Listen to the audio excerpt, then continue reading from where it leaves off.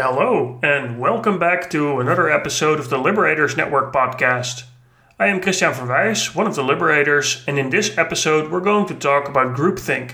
What is it, and what can you do with liberating structures to avoid it from happening? But before diving into the meat of the episode, I want to take a short moment to thank one new patron that we received this week. Kevin Keane, thank you so much for your kind support and for making our content possible. If you also like what we do, the podcasts we create, the blog posts we write, or the videos we create, or some of the other things we do to support the community, you can support us in many different ways, but one of them is to go to patreon.com and become one of our patrons. It's a simple way to give a very small amount of money, you decide how much, to us on a monthly basis. It's simple and it helps us create more time to make content like this. Now, this podcast is all about groupthink. And it has everything to do with the kind of work that we do these days. Because a lot of that work, inside and outside organizations, is done in groups or teams, like task forces, scrum teams, management teams, or even your local church committee. And despite the benefits of working in groups, there are also some risks. And groupthink is a really good example of this, and this will be the focus of this episode. Now, what is groupthink and why is it a bad thing? Humans evolved as inherently social beings. Even though we may not always enjoy being part of a group, each and every one of us is very sensitive to group dynamics nonetheless. We have a strong desire to be part of groups, and that biases our ability to arrive at objective, ethical, moral, or productive decisions when working with others. And there are many examples of these biases, like our willingness to go along with the opinion of the majority, the so-called majority bias, or our inclination to seek only confirmation of our assumptions rather than their falsification, like a confirmation bias, or take our inclination to attribute success to what we did as a group and our failures to the situation, which is called the fundamental attribution error. Now, first discovered by psychologist Irving Janis, groupthink is a particularly strong social bias where our desire for harmony and conformity within a group becomes more important than critical reflection, usually through the suppression of alternative views, or by isolating or ejecting dissenters, or by doing both. And this suppression can be active, like cutting people off, bullying, or keeping them out, or it can also be passive, like swallowing your own criticisms or not saying what's really on your mind. Now, there are many things that groupthink is not, and this is because a lot of people misunderstand what the core essence of groupthink is. You shouldn't confuse groupthink with just thinking as a group. The distinguishing characteristic of groupthink is that different opinions are discouraged for the sake of harmony, resulting in morally or factually questionable decisions and an increasingly narrow view of the world. This is worsened by a parallel process where groups become increasingly convinced of the rightness of their decisions, which is also called the illusion of invulnerability. Now, our own history has many examples of groupthink with disastrous outcomes, like how management teams from the tobacco industry actively rejected strong evidence that linked smoking to cancer, or how the war on Iraq was based on the false belief that the country possessed nuclear weapons. The continued rejection of human-caused climate change by groups in our society is likely to become a future example as well. And you can also take the flat earth society that's becoming apparently increasingly strong as a good example of this. Now, groupthink is only loosely related to alignment and consensus. So while it is true that groupthink can be considered as a form of fake alignment or fake consensus, groups can align or reach agreement without forcing everyone to feel and think the same way. Our need to arrive at a shared decision as a group does not preclude our ability to carefully weigh alternative perspectives and ideas. Now, what causes groupthink? As it is, we don't exactly know what causes groupthink. There may be many reasons, but as many case studies show, it can happen in any group. But it seems to occur more easily in groups that are highly cohesive, where people strongly associate with being part of that group. And being isolated from people with other views is another potential cause. And finally, being under stress or pressure in terms of time or experienced threats increases people's susceptibility to groupthink. And it's interesting to note how people that believe in a flat earth exhibit many of these symptoms. They are highly cohesive groups because they have a strong identity as flat earthers. They are isolated from people with other views, or essentially they isolate themselves from those people, and they feel like they are under threat from what they call mainstream science. So in a very real way, what may be going on here is an example of groupthink. But this happens in organizations and teams as well.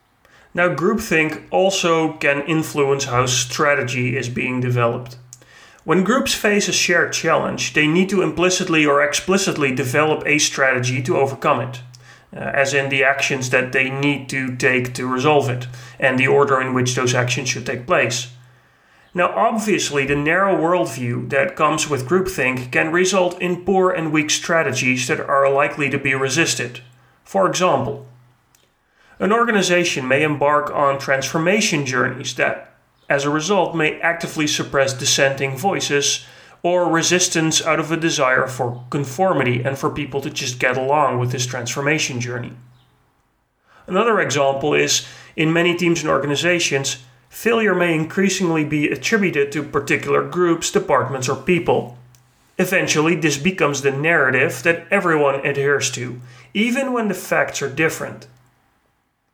Another example is that when developing a new product without intermediate feedback from users, it's very likely to get stuck in groupthink that your product is so amazing that everyone will want it, because you don't have any views, any perspectives or opinions that give you a different understanding of what's going on. A fourth example is ignoring signals that a particular strategy or project is not going as expected. And we have a lot of examples of this in large IT projects, especially when the governments are involved. People tend to be less likely to admit to the people in control and are in higher management positions that things are not going well. And another example is the implementation of backdoors and privacy-violating features by developers out of a strong belief that they are working for a company that is somehow morally justified to do so. And finally, groupthink can happen when development teams estimate work together and dissenting estimates are ignored. Just a small example, but this is also a very tiny example of groupthink. And that brings us to, I think, the million-dollar question is, how can you actually prevent groupthink? And as I said before, any group is potentially susceptible to it, but there are definitely things you can do to make groups less susceptible. The first strategy is to find and agree on a methodology to invite and explore dissenting opinions. And one strategy is to always have something called a devil's advocate, which is a rotating person or subgroup that raises alternative explanations and ideas. And it's not necessarily that they strongly believe those ideas or explanations, but it's their role to give a different perspective. Another strategy is to encourage members of a group to discuss ideas and decisions with people outside of the group, so as to get a fresh perspective. This is, for example, also the reason why you invite in users and stakeholders during sprint reviews when you work with Scrum. The third strategy is to create awareness of groupthink and what causes it, like suppression of dissent, isolation, and pressure. If you're aware of it, at least you can notice it's happening and do something about it. And a fourth strategy is that leaders in particular should keep in mind that their opinions carry a strong social weight, even when this is not their desire or intention. Leaders do well to create space for other opinions rather than sharing their own. The very least they can do is let others share their opinions first and then give their opinion. And finally, it's important to create norms and work agreements in groups that encourage and protect dissenting opinions. It doesn't mean that everyone always has to agree with every decision, but there should be space to disagree, and that should be okay. It's part of working together. How strategy not working can prevent groupthink. Now, we're talking specifically about groupthink and how it affects strategy. And we believe that liberating structures can offer a remedy against groupthink. Liberating structures have been curated and developed by Keith McCandless and Henry Lepmanovich, and they represent an evolving set of interaction patterns for groups that allow all voices to be included in the conversation. And that inclusion alone is a good way to prevent groupthink. Now, strategy not working is a coherent set of liberating structures that are designed to develop, inspect, and update and apply strategy continuously with everyone involved. Now, some examples of liberating structures that can prevent groupthink and fit well with strategy not working are what so what now what, which is a liberating structure where groups make sense of the world together by carefully navigating a ladder of inference. So you invite them to collect data, to together make sense of that data, and to reach conclusions based on those interpretations. Other examples are the liberating structures TRIZ and eco-cycle planning, because they help the groups develop other and alternative perspectives. 2510 crowdsourcing is also a way to use anonymity to encourage people to spread new ideas and to come up with the best ones that they have as a group. And then we have UX Fishbowl, which can be used to invite dissenting voices or different perspectives in the inner circle of a fishbowl. Suppose you're in an agile transformation. If people are up for it, it would be very interesting to do a UX Fishbowl with some of the people that are not really big fans of what's going on. And finally, core structures like One Two For All or impromptu networking can create space for different views and opinions, while also dampening the influence of highly opinionated or more powerful people. So although the topic of liberating structures really deserves its own podcast episode, we just want to make you aware of their existence and encourage you to explore them as a means to, well, maybe not prevent, but at least avoid or reduce the chance of falling into the trap of groupthink. Let's move to the closing of this episode. In this episode, we talked about the social phenomenon of groupthink. It can happen to any team and any group of people working together. We shared a number of solutions, including some liberating structures you can use and also some other strategies. Let us know what you think in the comments. And with that, we've reached the end of this episode. And I want to thank you for taking time out of what is obviously going to be a busy day to learn something new, in this case about groupthink and how to prevent it. I hope you liked the episode. And if you did, please give it a thumbs up or whatever works in the platform that you're listening on. And also share it with other people that you think may benefit from this podcast. It's always nice to know that our work is having an impact on other people.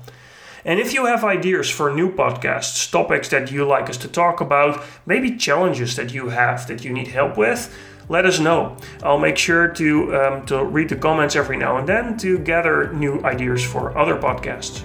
Having said all that, I really want to wish you a very great day, and we'll see you again next time. Thanks for listening.